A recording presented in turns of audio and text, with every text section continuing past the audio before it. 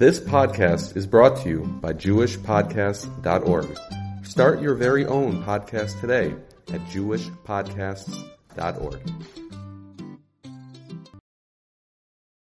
Okay, Parts by Yitzhak 5782, everybody. I got to tell you all, this is by far my favorite, by far, of the Divrei Torah that I will ever say in my life.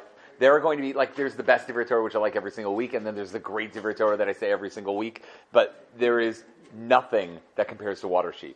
And if you know what water sheep are, you know exactly what I'm talking about. If you don't know what water sheep are, then you might as well not be here. I honestly, you should really, you're going to have to pay attention, because this is the greatest. The water sheep are, by far, it's the favorite. So it's in the middle, okay? So we'll get to it.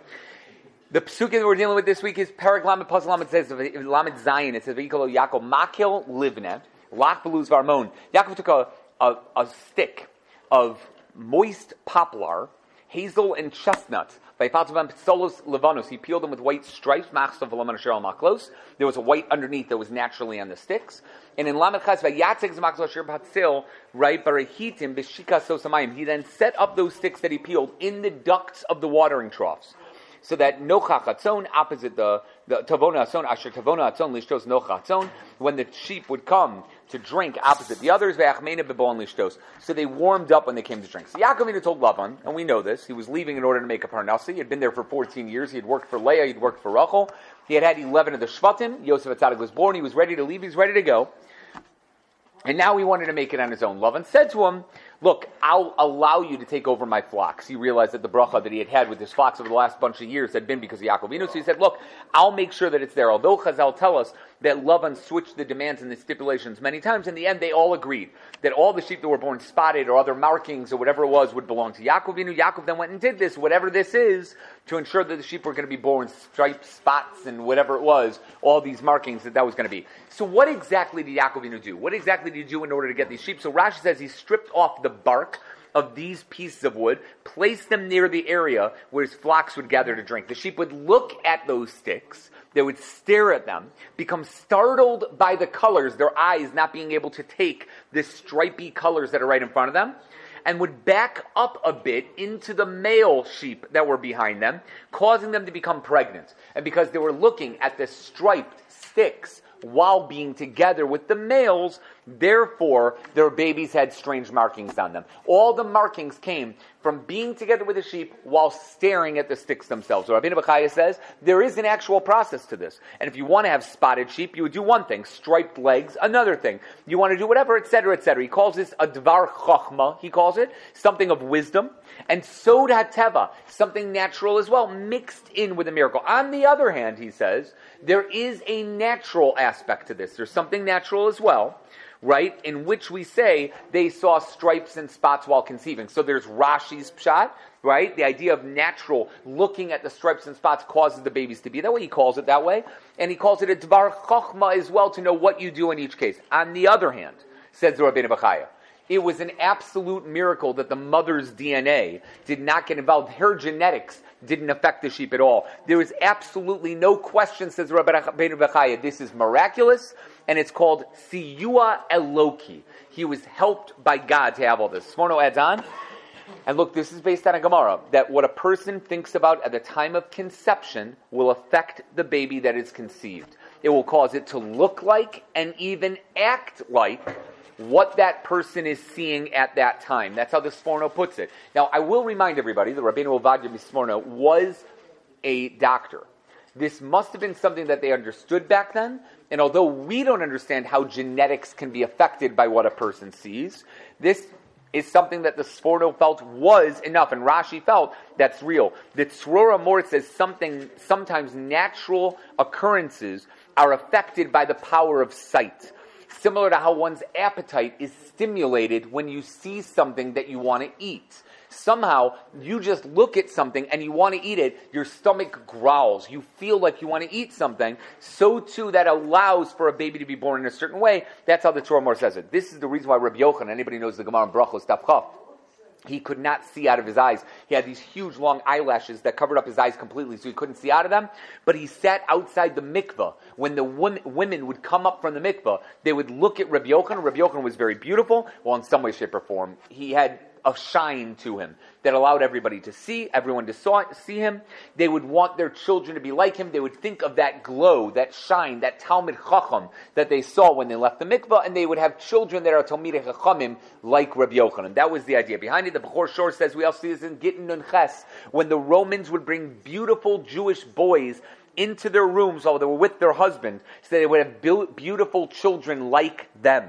Although we don't fully understand it, there's obviously something that all of these, the Gemaras, that Rashi, the Sforno, the Rabbeinu Bechaya, are all understanding there's something natural behind this and we don't fully understand it. But the Malbim says the process is a little bit different. See, that's Rashi's view and the Rabbeinu Bechaya's addition. The Malbim says the process is a little bit different. Sheep are normally only affected by the color of other sheep, not sticks. The sticks shouldn't have done anything to them. But here's what he did. He had the sticks with the flocks all around the watering trough. So when they were together with the sheep, right, what they saw was the sticks in front of the sheep, causing them to think that the stripes and the spots on the markings on the sticks were actually on the sheep themselves. So they were looking at spotted sheep, striped sheep, and therefore that was in their head, said the Malbim, and that allowed them to be what they were. But again, he repeats, this may have Chokmas HaTeva, but there's no question this is miraculous. There's no question. And the Malach was involved in this. The Malachim were involved in this, telling Yaakov, what to do through his dreams. Nayin LaTorah adds the same, but he says, instead of them looking directly at the sheep opposite them with the stripes in front of them, they were looking at reflections in the water.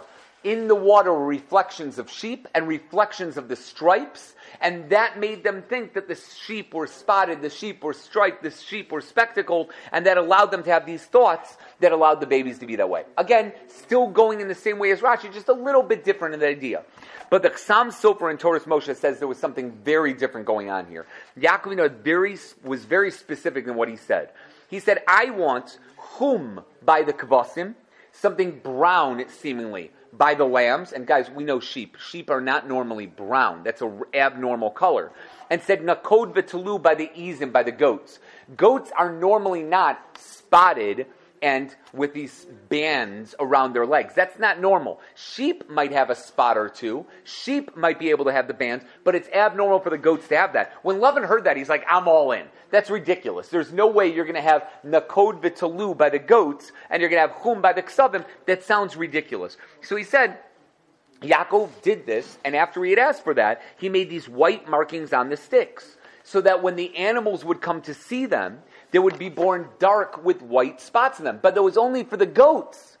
In other words, it would fit the description that he had said, because he did that for the goats themselves. By the actual sheep, who he wanted to be entirely brown, he kept them away from there. And if you look at the psukim, this is very meduyik in the psukim themselves, so that they wouldn't see the sticks. The sheep wouldn't see it. Only the goats would. So it's actually the opposite way. So in the back of the Art Scroll Chumash, the brand new Art Scroll Chumash, the stone Chumash, they have those pictures of spotted and striped sheep and spectacled sheep. It's actually not the sheep that were like that. The sheep were all brown, and the goats were the ones that were spotted and spectacled, which is a little bit against everybody else. But this is what you came for, Eliezer. This is what you sponsored for. Okay, Rabbi Hoshea. Rabbi Hoshea is brought in the Medrash Rabbah. Rashi brings Rabbi Hoshea, and he says the water that the sheep drank actually became zera inside the sheep, and caused them to become pregnant without any males around them. The male sheep were taken away by Lavan. There were 0 male sheep around. The only sheep that were there were female sheep. They drank from the water with those sticks right in front of them, and that caused them to become warmed up. The word vayachmeina, they became warmed up from that. Drinking water usually doesn't warm up the drinker, it cools down the drinker. Yet this water warmed them up, meaning somehow that affected them to become pregnant, and they became pregnant with little baby sheep that came from the water that they were drinking. Now that is absolutely amazing. This is a Pshat and Rashi based on Rabbi Hoshea in the Medrash. And now we get to water sheep. Okay, this is all what I heard from a very big tzaddik. His name is Rabbi Effie Goldman. He heard it from somebody who told him from the Satmar Rav. I have never seen this inside. right? Because I wouldn't write this down either if I could, right? It is just the absolute craziest thing in the world. So here's the deal. Are you ready? I'm going to say it really quickly because I love saying it quickly because that's what we do. It is our official Pesach Seder. We say it at every Pesach Seder. It's also something you can say in Parshas Kisavo. In theory, you could also do it in Parshas Vayetze as well. And finally, I've been waiting so long to be able to say this. Here we go. These sheep that were born from no males, right? They were water sheep. Now, that's crazy, but this answer is a huge question. The question is the following. At the Seder, we all get down, and it's a pasuk in Parshas Kisavo. We say, Arami Oved Avi. Lavan ha'arami tricked my father, made my father lose out. Vayered Mitzrayim. And we went down to Mitzrayim. What does Lavan tricking Yaakov Avinu have anything to do with us going down to Mitzrayim? Lavan tricking my father had nothing to do with us going down to Mitzrayim. Lavan Arami is one thing, and then Vayered Mitzrayim, but they're not connected to each other. So how could that be? So we gave a share on this before, and I gave 21 different pshatim on it, and it's a great pasuk, it's an awesome pasuk, and we have a bunch of things on Arami, Oved Avi, Vayered Mitzrayim. But here's the idea. Lavan went up to Yaakov Avinu and said, and we're going to go, he changed it a bunch of times. He said, you're going to have all the spotted sheep. So all the sheep that were born were spotted sheep. So he said, all right, you're going to have all the striped sheep. So all the sheep that were born were striped sheep. So he said, you're going to have all the brown sheep. So all the sheep that were born were brown sheep. Finally, he said, you know what, forget it. He took all the males. He left him with all the females. He gave Yaakov all the females and said, let's see you have baby sheep with this. You get to keep all the babies, right, that are born this way, that way, whatever it is, but how are you going to have it without any males? So what did Yaakov Avinu do? As we just learned in the pasuk, he took the stick, he put it inside the water. The sheep would look at it as they went into the water. They drank from the water itself. The water made them pregnant. They ended up having babies from that water. Now, there's a halacha. If an animal is on land, it's a Gemara in Chulin, right, in round nun tests. If an animal's on land, then it requires 2 simani shchita. You have to shecht it by getting both parts, the esophagus and the trachea, right? Rove at least of both. By a bird, it's in the air. That's a little more tahor. If a bird is in the air and it's a little more tahor, you only need 1 siman shchita. Not 2, you can do 1. If something's in the water, right, comes in the water, it's so tahor, it's like a mikvah in and of itself, you don't need any simani shchita. You could take a fish out and you could eat it, if not for Baal Teshak, so if it wasn't for something a little bit more disgusting, you'd be able to eat it straight out of the water, no problem whatsoever. That's the idea behind fish itself. So you have, right, on the land, in the air, in the sea, right? In the sea does not require any simani shchita. Well, guys, these sheep that were formed from the zera, that came from the water, were water sheep. They were water sheep. They came from the water itself, which means they don't require any simani shchita. You don't have to shech the sheep. You could just eat the sheep as they were if it wasn't considered something disgusting. But that means that Ever Minachai is not usher by these sheep. Well, these sheep grew up and became the flocks of Yaakov Avinu. Who took care of the flocks of Yaakov Avinu? The Shvatim, the Shiftei Ka. Now, the Shvatim were doing something that Yosef Atzadik went to their father about. He said, the Shvatim are eating Ever Minachai. They're eating limbs from live animals. How could they eat limbs from live animals? Now, first of all, everybody asked on the Shvatim, how could the Shvatim even do that in the first place? The Sheva Mitzvah B'nai Noach. Even Ben Noach, a non-Jew, is not allowed to eat Ever Minachai. How in the world could the Shvatim themselves do it? Right? The answer is, they were water sheep. These sheep were made from the water, which means they're like fish. You're allowed to eat Ever Minachai from fish. It's not an issue. So they were eating from that. So when Yosef Atzadik went up to them and said, hey guys, you can't eat that, it's Ever Minachai, they told him it's water sheep. Said Yosef Atzadik, it's Marasayan. Nobody knows they're water sheep. They don't look any different from other sheep. It's not like they have gills and little fins, right? They're regular sheep. They look like regular sheep. So nobody knows they're from water. You can't do that. That's what he told their father. And the father told them they had to stop. Right, which started the fight between them, which obviously there were other things involved in, and eventually the Shvatim got so upset they sold Yosef down to Mitzrayim. So because Arami, Oved Avi, Lavan Arami tricked my father and gave him water sheep, therefore, Vayered Mitzrayim, they ended up going down to Mitzrayim. Now you get it? Now you get it? Oh, come on, that is the craziest. Okay, anyway, that is something I've been waiting to say for so many years to be able to get that down, but that is water sheep, absolute water sheep. Now, the Chizkuni. Chizkuni says he used these sticks not just to show that he made a corral. He made a little corral around the water. He took that, he moved it right around the water, and he forced the female sheep to be with the male sheep. Listen, this is something that's true by absolutely everything. Genetic diversity is something that's very important for scientists. It's not important for anybody else, because everybody else tries to make sure that they have the most, whatever dog they want, whatever cat they want, whatever animal they want it to be the biggest, fattest, best looking, whatever it is. So what they do is they mate animals based on what they want. If I want to have a big fat cow, like one of those help me for a second, the Wagyu cows?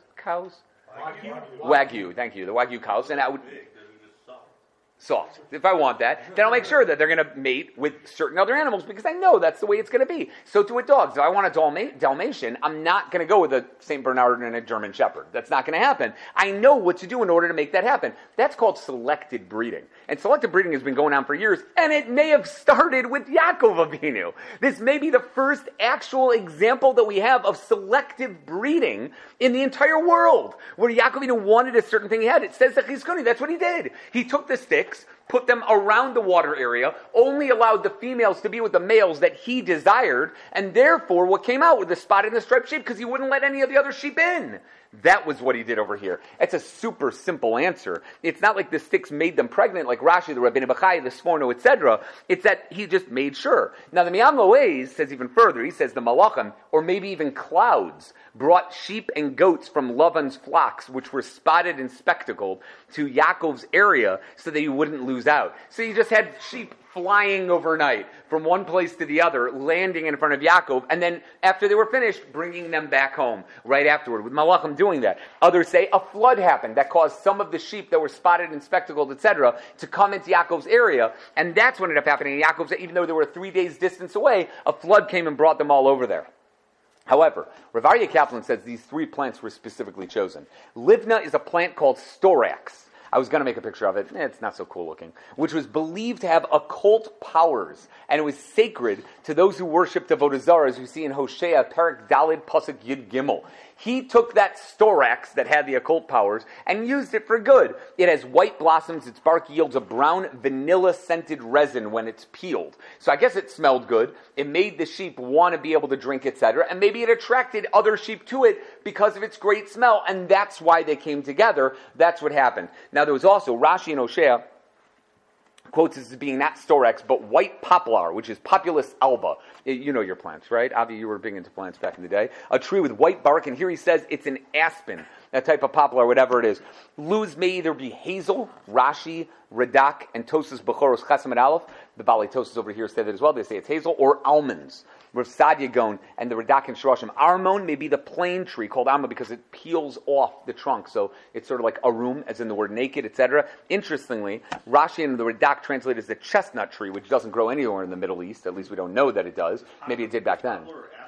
Yeah, it's sort of like that. Yeah, it's weird. I don't know why it would grow there, but it seemingly did. But either way, Rav Kaplan says something awesome. This sort of like takes him out of his normal comfort zone. Again, when you see a big bright purple chumash, you don't always expect something really cool to be inside there. But Aryeh Kaplan fools me every single time with something awesome. And he says there's absolutely no question that he was attempting to bring out of the sticks direct spiritual energy to affect the way that the genetic structure of these sheep worked. Somehow he wanted to bring it out and allow it to be there. The Zohar brings down that Yaakov was using very deep spiritual forces to do so in what he hints to later when speaking the Malachim that helped him in Perek Lamed Aleph Pasuk Gid Aleph. Something is going on here that's absolutely huge. Listen, the Baba Sali's grandfather, this is who the Baba Sali was named for. The Baba Sali's name was Rabbi Yisrael Abu Chatzera. He was named for his grandfather, Rabbeinu Masud's father, Rabbeinu Yaakov Abu Chatzera. The reason why his name is Yisrael and Yaakov is because the Rabbeinu Masud couldn't name his son after himself, after his father. He was too scared of his father to say the name Yaakov for his son, so he called him Yisrael instead. The Abir Yaakov named his sefer, the sefer that he wrote in the Chumash, Machsof Halavan, which is the peeling of the white. If you think there's no Kabbalah involved over here, I will refer you to that sefer where he has 5 pages of stuff that I couldn't even read. What's going on in this pasuk? No idea what he's talking about. Baruch Hashem, it's something for me to grow into as time goes on, which is absolutely awesome. There's clearly something up here, and Rav Kaplan says it as a side note. The Chidah says that all the names are specifically chosen for the Hebrew name. Lavan, because of Lavan's trickery, obviously. Armon is in Arum, something that's tricky, like the Nachash Haya Arum Mikola Chayos Asher Basada, right? The Armumius. And the Luz is Venalozim Magalosam in Mishlei Beis Tesvav, which refers to crookedness. Each one refers to something tricky. So Yaakov took those to get back at Lavan. Yeah, Dave, what are you going to say? So it seems like some of the Forshim are going down the miraculous route or the Kabbalah route. Yeah. Some of the Forshim are trying to answer up in a natural Hold on, literally, right here, the Miyam Loez says in the end, based on the Rabbeinu Bachaya, that although there may be ways for this to happen, and natural ideas behind it, whatever it is, there is absolutely no doubt this is miraculous. There's no doubt, according to every parish, no matter what anybody says, this was Nisi. Because remember, the mother's DNA is not being taken into account here. Her genetics are not counting for these sheep. Somehow, HaKadosh Baruch Hu made sure that these sheep came out exactly the way they wanted it, and that's that. And Rabbi Victor Miller says the Sikum on that, which is absolutely unbelievable. This is one of my favorite Rabbi Victor Millers. I'm even planning on using it in my Shabbos, Shmuzah Shabbos. Yaakov was following the principles of what we call Hishtadlus, where a man makes some attempt, right, of his own to do business. But that's only in addition to his tfilos and his bitachon in HaKadosh Baruch Hu. He has bitachon. He knows that HaKadosh Baruch Hu is going to give him what he wants, but you got to do Hishtadlus. So Yaakov did, on his level, the minimal amount of Hishtadlus that a person needs to do. Hashem allowed these efforts to bear fruit. That's what Rav Victor Miller says. But that doesn't mean that these things, that these efforts can be employed elsewhere and it'll work for you. If you happen to have sheep, Eitan, I know you've been into sheep recently. So if you happen to have these sheep and you want these spotted and speckled or whatever it is, you might look at the Torah and be like, oh, I have an almond. Oh my gosh, I happen to have it. I have all the poplar. I've got white poplar. You're going to put it inside a little trough and put it in there and you're going to come out with white sheep. It's not going to help at all. It's going to do absolutely nothing. Why? Because Rabbi Victor Miller says, simply put, it's like when HaKadosh Baruch Hu told Aaron and Moshe to throw handfuls of dust into the air, and somehow it became everything all over Mitzrayim. It's impossible. This is impossible. There's no physical way that these things happen. There's something spiritual about this that allowed for these things to happen, that HaKadosh Baruch Hu allowed for these things to happen, but there's no way you can employ these efforts elsewhere and assume that they're just going to bear fruit and everything's going to be over there. They obviously had to start, and Hashem did the rest. Now again, that is by some people exactly what you need to do. Some people are in such a level of bitachon, and they're not going to ask other people for money. This is not, they will do it on their own. They'll just say, HaKadosh Baruch Hu, tell me what I need to do, and I'll do it. Rav Yosef Chaim Sonnenfeld was told by his wife during the times of World War I, where all the money was being held by the secular Zionists in Tel Aviv at the time. They couldn't get to Jerusalem, and people were starving in the streets of Jerusalem. Rav Yosef Chaim Sonnenfeld actually lost 9 of his 11 kids during this time because of disease and everything else that happened to him at the time. It was a horrible time for everybody. World War I is a horrible time for everybody in Europe as well. Yosef Chaim Sonnenfeld had a very hard time. His wife said to him, we need money. We need money. We don't have anything. Literally nothing to feed the kids. We've been starving for the last couple days. We need to do something or everybody, we're going to lose everyone. So Yosef Chaim Sonnenfeld said, okay, went out into the street, walked. A student followed him. This is the only reason why we know this story. A student followed him. He walked this way and that way in the old city, areas. He reached down in the ground, picked something up, walked right back to the house. It was a golden, you got to help me with this, guys. Napoleon, I think is what they called it back in the day. Napoleon is the golden, it was something that it was enough money to feed the family for an entire month in good times, let alone in bad times. And that was that. That's the hishtadlus and bitachon of a gadol, of a Rav Yosef Chaim Sonnenfeld. We're not on that level, so we do more hishtadlus than we have bitachon. And what's that level of bitachon versus hishtadlus? I don't know. Everybody has their level for themselves and what you got to figure out for yourself. But that's the level that he figured out. Now, another Rav Victor Miller, it goes with this. He points out this parsha takes up quite a bit of space in the Torah. There's about 14, 15 psukim talking about how to make sheep. It's so strange. And especially when we're saying that it doesn't work anyway. It was just a miracle. You really only need to say one pasuk. Hashem let him have spotted sheep. That's all you needed to say. The rest of it is so weird. He says, but this is different. This is the process of building the nation of Yisrael. This is the process of it. Making a parnasa to support your children is extremely important. Because Bnei Yisrael, especially at the time, were the purpose of all creation. The whole creation is waiting for these 12 kids to come out. There were 12 kids born from Nahor. There were 12 kids born by Yishmael. There are going to be 12 kids somehow from Esav, and none of them were good enough. We needed 12 kids from Yaakov. Avram wasn't Zocha. Yitzchak wasn't Zocha. Yaakov Avinu was Zocha. He had 12 Shvatim. The whole world's waiting for this. The entire world. The reason why we exist is because of Bnei Yisrael. So Parnasa, to make sure that they have what they need, so that they can do what they need to do properly without having to push themselves or ask people for money or do other things, that shouldn't be taken lightly.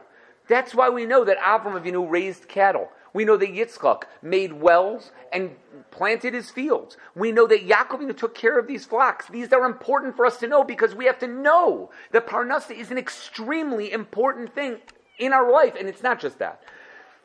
their work was considered a service of HaKadosh Baruch Hu. See, when people go to work and they just go to work because they expect, okay, I need money in order to buy things, so therefore I'm going to work, then you're right. Then your work is one thing, your Avodas Hashem is the other. So you daven for your Avodas Hashem, you go to work because you have to, and then you learn for your Avodas Hashem, and that's pretty much it. But if your work is there because you know this is what HaKadosh Baruch Hu wants you to do, and I'm going to add on to it, then the point behind that is your work becomes an Avodas Hashem. They were Ovdei Hashem. It's not just they did something. They became Ovdei Hashem through their work. They were machshiv it so much that every pasuk that talks about the work of the avos shows us how our hishtadlus, our parnasa, and work must be treated in the same way as an aspect of our avodas Hashem. That's why HaKadosh Baruch Hu allowed it to be successful, because they truly felt that way. When they went to work in the morning, when they got up, they said, HaKadosh Baruch Hu, I am doing my avodas Hashem. There was no difference if they sat down with a Gemara open in front of them, or if they were tending to their sheep, or digging a well, or doing whatever it was. That is that person's avodas Hashem. That's a beautiful piece from Avigdor Miller. It really helps everyone understand that everything you're doing is part of your avodas Hashem. It's not separate. It's not distinct. It is the avodas Hashem of HaKadosh Baruch Hu. And that's a truly, truly important Avigdor Miller. The question that all the Rishonim ask here, and this is what I'm going to have to go through over the next 15 minutes, is why was Yaakov Avinu allowed to use such trickery in order to get the means that he wanted to, the results that he desired? This seems weird. It seems like he's lying or tricking. It seems like he's doing something that Lavan didn't know about in order to get more sheep. That just doesn't sound like Yaakov Avinu. Yaakov Avinu is the man of emes. Titein emes liYaakov. Now we know that he did lie in order to get the brachos. Right? There was a sheker, there's no question about that. He also said to Rachel, Achiv hu baramos. I am Lavan's brother when it comes to trickery. When it comes to lying and tricking, I can do exactly what Lavan does and just as well. And just as well. And even though it seems he was fooled into marrying Leah and then Rachel, the truth is, he got the two greatest women in the history of mankind aside from Sarah and Rivka. That's not a trick. Somebody tricked someone here, but it wasn't Lavan to Yaakov. Yaakov got exactly what he was supposed to get out of Leah and Rachel, which is absolutely unbelievable. So how is he allowed to cheat this system, so to speak? What was he doing over here to allow this to be? So the Marshal answers, there's a bunch. The Marshal answers that Minadin, any of the animals that were born in Lavan's flocks, should have been Yaakov's to keep. And the reason why is because, simply put, we know that the bracha came because of Yaakov himself. So when Yaakov made this deal with Lavan, and Lavan kept trying to trick him by taking away this and taking away that and whatever it was, Yaakov was just trying to keep what was already his, the stuff that was already his. So these trickeries were not trickeries in order to gain more. They were able to keep what he already had. That's the Marshal. The Ramban says, there's no question Lavan and Yaakov discussed this. Yaakov and Lavan discussed it. Yaakov said, I'm going to do something in order to make sure that I have all these types of sheep. And Lavan didn't believe him. He said, Lu yehi kidvarecha. I hope you're right. I hope you can get it. These are the wordings of Lavan in the pasuk. He didn't believe him.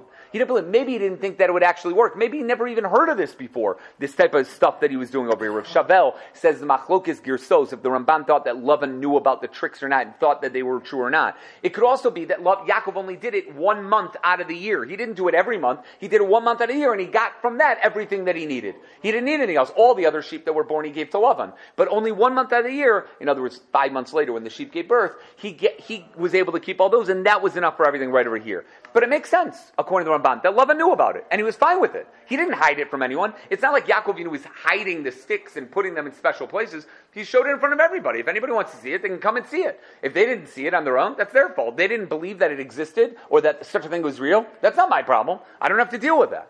But the Radak says that the Malach told him in a dream that was a little bit different. He was going to have, the first year, he was going to have a bunch of sheep born that would be spotted and spectacled on their own.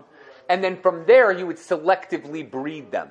He would take them and be able to go through. So he never tricked anyone. The sticks were only there, right, once it was afterward, but they didn't help at all. It was the Malach that did everything, and the sticks were absolutely nothing at all. Therefore, it didn't matter. There was no trickery done whatsoever. The Moshe Zakanim, the Chidah, and many Achorim say it's true. Normally, this would have been forbidden, going totally against what we just said. This would be forbidden.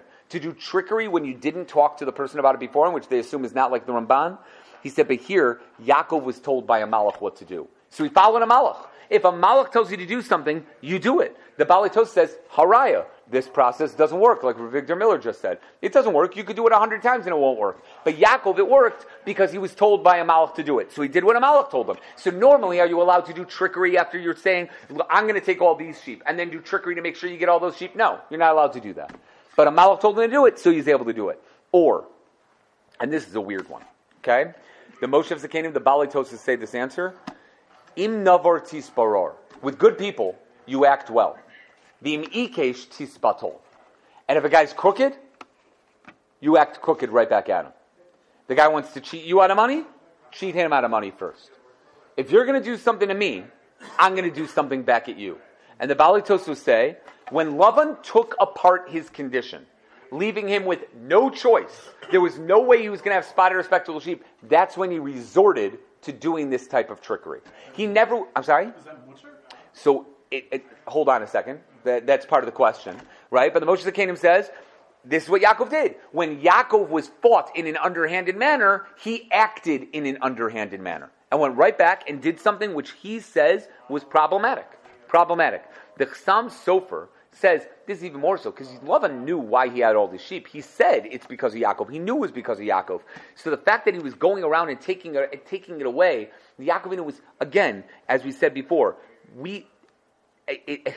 Lavan tried taking what was rightfully his. That's when Yaakov said, I'm allowed to keep what's actually mine. And it happens to us in Gullus all the time, he says. We constantly make money for the people that we're under. And they expect us to be able to just roll down and just give them the money that we made for them and just have it be. That happens to us all the time in Gullus. Baruch Hashem, within the last 50, 60, 70 years, it's been a little bit different in America, and it should stay that way forever. But for many, many years while we were in Gullus, we made money for our masters, and the masters just kept it for themselves, and they didn't do anything with it. It's almost like that. But the Eliezer Shachar asked the question. He says basically what Eliezer just said. Rav Huna, in Brachos Daf Hei Amud Beis, had 400 barrels of wine. He got very upset. All of them fermented and became vinegar. He didn't know what to do. He was super upset. He's looking. None of the barrels were viable anymore. Every single one turned into vinegar. And he sat there. He was mourning. He was mamishing like a velus over his wine. He lost a ton of money. Like his whole business. Imagine your entire business going down in one day. He had nothing left. The Chachamim came to visit him. Right? And he got very upset. He said, how could this be? And they said, what, you think HaKadosh Baruch Hu does a din without a reason? You think HaKadosh Baruch Hu punished you without a reason? So Rav Huna said, if anybody knows anything I did wrong, now just remember as a timeout, guys, this is Rav Huna. Rav Huna was the leader of the Amoraim in the 4th generation. We're talking Rav Huna's, Rav Huna and Rav Chisda were unbelievable Gedolim. The Gemara tells us what Rav Huna used to do in Tainus and Moed Katan. Rav Huna was the Talmud of Rav and Shmuel. Rav and Shmuel, right? With Rav Yehuda at the same time. Rav and Shmuel were his Talmud. His Talmidim were Rabbah and Rav Yosef. Rabbah and Rav Yosef's Talmidim were Rava and Abaye. We're talking about our entire Mesorah comes from Rav Huna. So Rav Huna said, they said, HaKadosh Baruch Hu for sure did it for a reason. So Rav Huna said, if anybody knows anything I did wrong, I want you to tell me. Tell me right now, what did I do wrong? I want to know what I did wrong. They said, well, we heard that your sharecropper, right, was not paid over this past. Now, the sharecropper is obviously, guys, you have a field, but you can't work every field you own, so they would hire a sharecropper. The sharecropper would work the field, put in the seeds and whatever it was, put in a certain amount of expenses. He would keep a third, a half, 2/3, whatever it was, in amount, and give the other part to the owner, right? So apparently the sharecropper was not paid his amount after the season was over. That's what we heard about you. So Rav Huna said, what, you think that was me? My sharecropper left me with nothing. My sharecropper took everything from me. The only thing I could do was keep the sticks at the very end, right? I kept the sticks at the very end because he mama stole everything from me. He took away all the money. I got zero profits from that field, and I know he had profits. I know he did well. So I grabbed the sticks, and I kept them for myself, even though normally the sticks go to the sharecropper, the sticks that are left at the end of the year. But I had to make some money, so I grabbed the sticks in order to make some money. They said, we understand. There's a phrase for this. This is the Gemara Brachos. Basar ganva gonav. After someone steals, you steal back the time of time, and it tastes pretty good. We understand, right? Someone stole from you, so you steal from them, and it feels good. It feels good. That's what you did. Rav Huna says, you're right. I'll give him all those sticks. The Gemara says that either the vinegar turned back into wine, or vinegar went up. The price for vinegar went up and became the same price as wine. So he didn't lose any money whatsoever. Yeah, maybe he made vinaigrette. He figured it out, and he's like, all of a sudden, I got that. That's Rav Huna. Ayeles HaShachar, Rav Steinman asked the question. He says, based on that Gemara, he says, so why was this mutter? Rav Huna was told by the Chamim, Basar Ganva Ganuv. So Lavan tricks you, so you trick him right back? That's mutter? You're allowed to do that? Somebody does something bad, so you're allowed to do something bad? I'm pretty sure, I'm not positive, but I'm pretty sure my grandmother, Grandma Ruth, right, who my first daughter is named after, I'm pretty sure she used to tell me, 2 wrongs do not make a right. You know what's funny? She would never make a left turn either because she was scared to drive, so she would always make 3 rights. So she would also say, 3 rights make a left. So you could say either one. It's sort of that way as well, but it also took you a lot out of the way, right? One time my mom was driving down McCormick, and she was driving, and there was like, every car was honking, and like all the cars were going like 15 miles an hour, and she like, everybody was passing by this one car. It was my great-grandmother, who was driving about 20 miles an hour down McCormick in her white car. Like, oh my gosh. My mom was unbelievably embarrassed, but I said, yeah, that makes a lot of sense. That's what she did. And now I probably would be very upset. But at the time, it was funny. So why is this any different? How in the world could that be any different? The answer is, I mean, number one, you can answer, one's by Jew, one's by a non-Jew. You could say, like, maybe by a Jew you can't do this, but by a non-Jew you could. And I guess that's an answer that does work, right? It does work that you could say that maybe by non-Jew in Ikesh Tispato and Lavan was considered non-Jew. But I think there's a fundamental difference over here. Yaakov may have been utilizing what the other people were using at the time. This may have been a well-known remedy that people used to be able to make certain types of sheep, and they thought about it and they did stuff like that. This was not a trick in that sense of the word. This was something normative. It was like normative business practice back then. And therefore, almost like how the Ramban says that he talked to him about it before and expected it, it could be that that's the reason why Im Ikesh Tispato would apply over here. You can be tricky, not against halacha, like stealing sticks when you have to give it to a sharecropper in order to make a profit. That's stealing. And that is usur, because halacha is you have to give the sticks over to the sharecropper. That's the halacha. That's what you have to do. You can't do that. But what you can do is do something to manipulate the genetics of the sheep that are coming to drink to allow them to be spotted and striped and spectacled and whatever it is.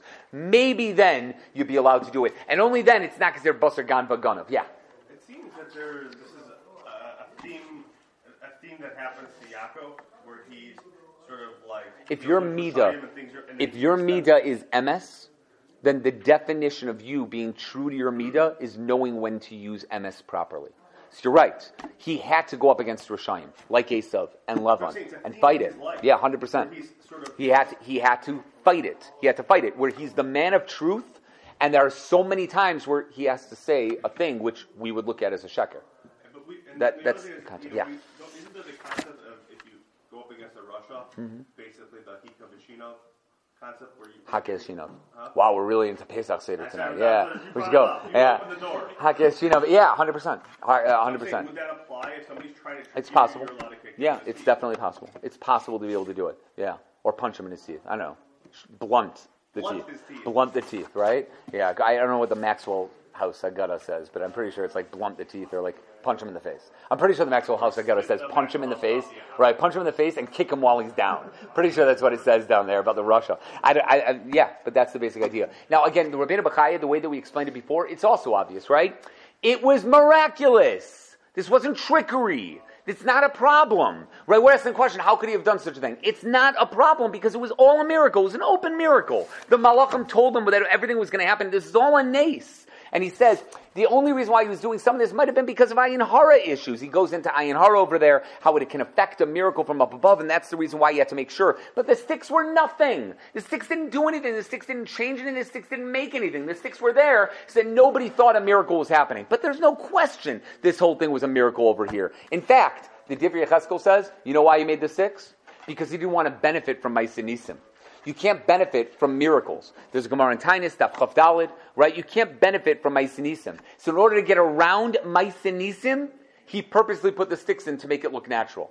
But he knew that it was an actual miracle. He knew it was, but he couldn't benefit from a miracle. So he made it look natural by putting the sticks inside. Does it all the time. I mean, when we left Mitzrayim, we came out with all the gold and the silver. That's not necessarily a nace. Leaving Mitzrayim looks natural. Of the Nile, That can happen. That can happen. When does gold flow? Oh, no. But did the gold fly into their hands from the heavens? No, it wasn't an open miracle. It was a miracle, but nonetheless, it looked like, oh, we can explain this. The waters floated there. Trust me, if there were scientists there at the time, they would have been like, oh, it's clear that this is why it happened. Of course they would do stuff like that, right? No, so you have to wonder, you have to think. When did we do something that was an open miracle that we benefited from? It's based on this Gemara in Tainus Chaf Daled. We didn't take anything. Yeah. Kriyas Yamsuf? Yeah, Yamsuf, it's lit and we walked through. So that's a miracle that we benefited from. But we didn't benefit from the walking through. We escaped from the Egyptians. What really we did is that the Egyptians died in the Yamsuf. We didn't benefit from that. It would have been much better if we would have gotten out in some other way. Nonetheless, it did help us, but we didn't benefit from the actual Yamsuf splitting. That's the idea behind it. It is a lawyer's type of, yeah. No, but this is amazing. This is it's a really amazing thing. Yaakov, what were you going to say? Money is interesting in and of itself because it was malach food.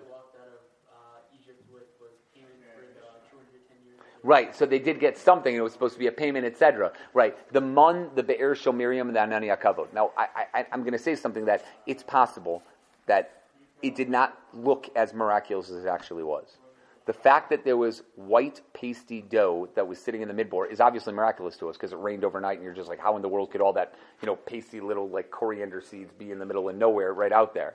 But nonetheless, it didn't look miraculous because they didn't see the mun actually fall into their hands. They just woke up, looked outside their door, and they found that stuff, and it tasted like anything they wanted to them. So in theory, that's still physical. I'm not sure anybody saw the Anani HaKavod themselves. They're just treated as like fog around them. So it'd be weird. Yeah. You've seen the desert before, right? I've seen it once. So have you also imagine seen 4 million, 6 million, 10 million people wandering around in the desert? Somehow they find enough food and enough water to survive not only today, tomorrow. And yet they saw not an something. open miracle? And yet they're seeing something. Now, agreed. I would treat that as an open miracle. Everybody would treat that as an open miracle. But however, it looked natural to the people all the time. So natural, in fact, that when they came to Eretz Yisrael, the Medrash says, they looked at people baking bread, and they're like, what did you do? And they looked at it, and they were just like, oh, you see that stalk of wheat over there? Okay, you see that stalk of wheat? You take it, and you find those seeds. See those tiny little seeds inside there? Okay, take those seeds, crush them, okay, into a little flour. I want you to take a little bit of water, mix it inside, and make a little pasty dough. Right? And then I want you to put a little mold inside there. Get some mold inside there. Make it rise. And turn around. Let it sit for a little bit so it rises a little bit. Then put it inside an oven. And voila, this is bread. They were like, that's the greatest miracle I've ever seen. How in the world did you just do that? I mean, we look at the mun and we say, there's no way the little coriander seeds could land in the midbar, right? Because that can't be. But if you're so used to it, it looked like it was something natural, and the bread looked like something miraculous. That's what I mean. In theory, HaKadosh Baruch Hu could have done it in a very, very different way. We'll go on, guys. We have a little bit more about the Ramazim over here, but maybe I'll make a quick share about the Ramazim a little bit later. We have a Chidah and Menusi Techa, the Baal Shem Tov, and the Rabbeinu Yosef Nechemia that goes into the Ramazim of these psukim. We'll stop with that for right now, everybody. Have a great Shabbos.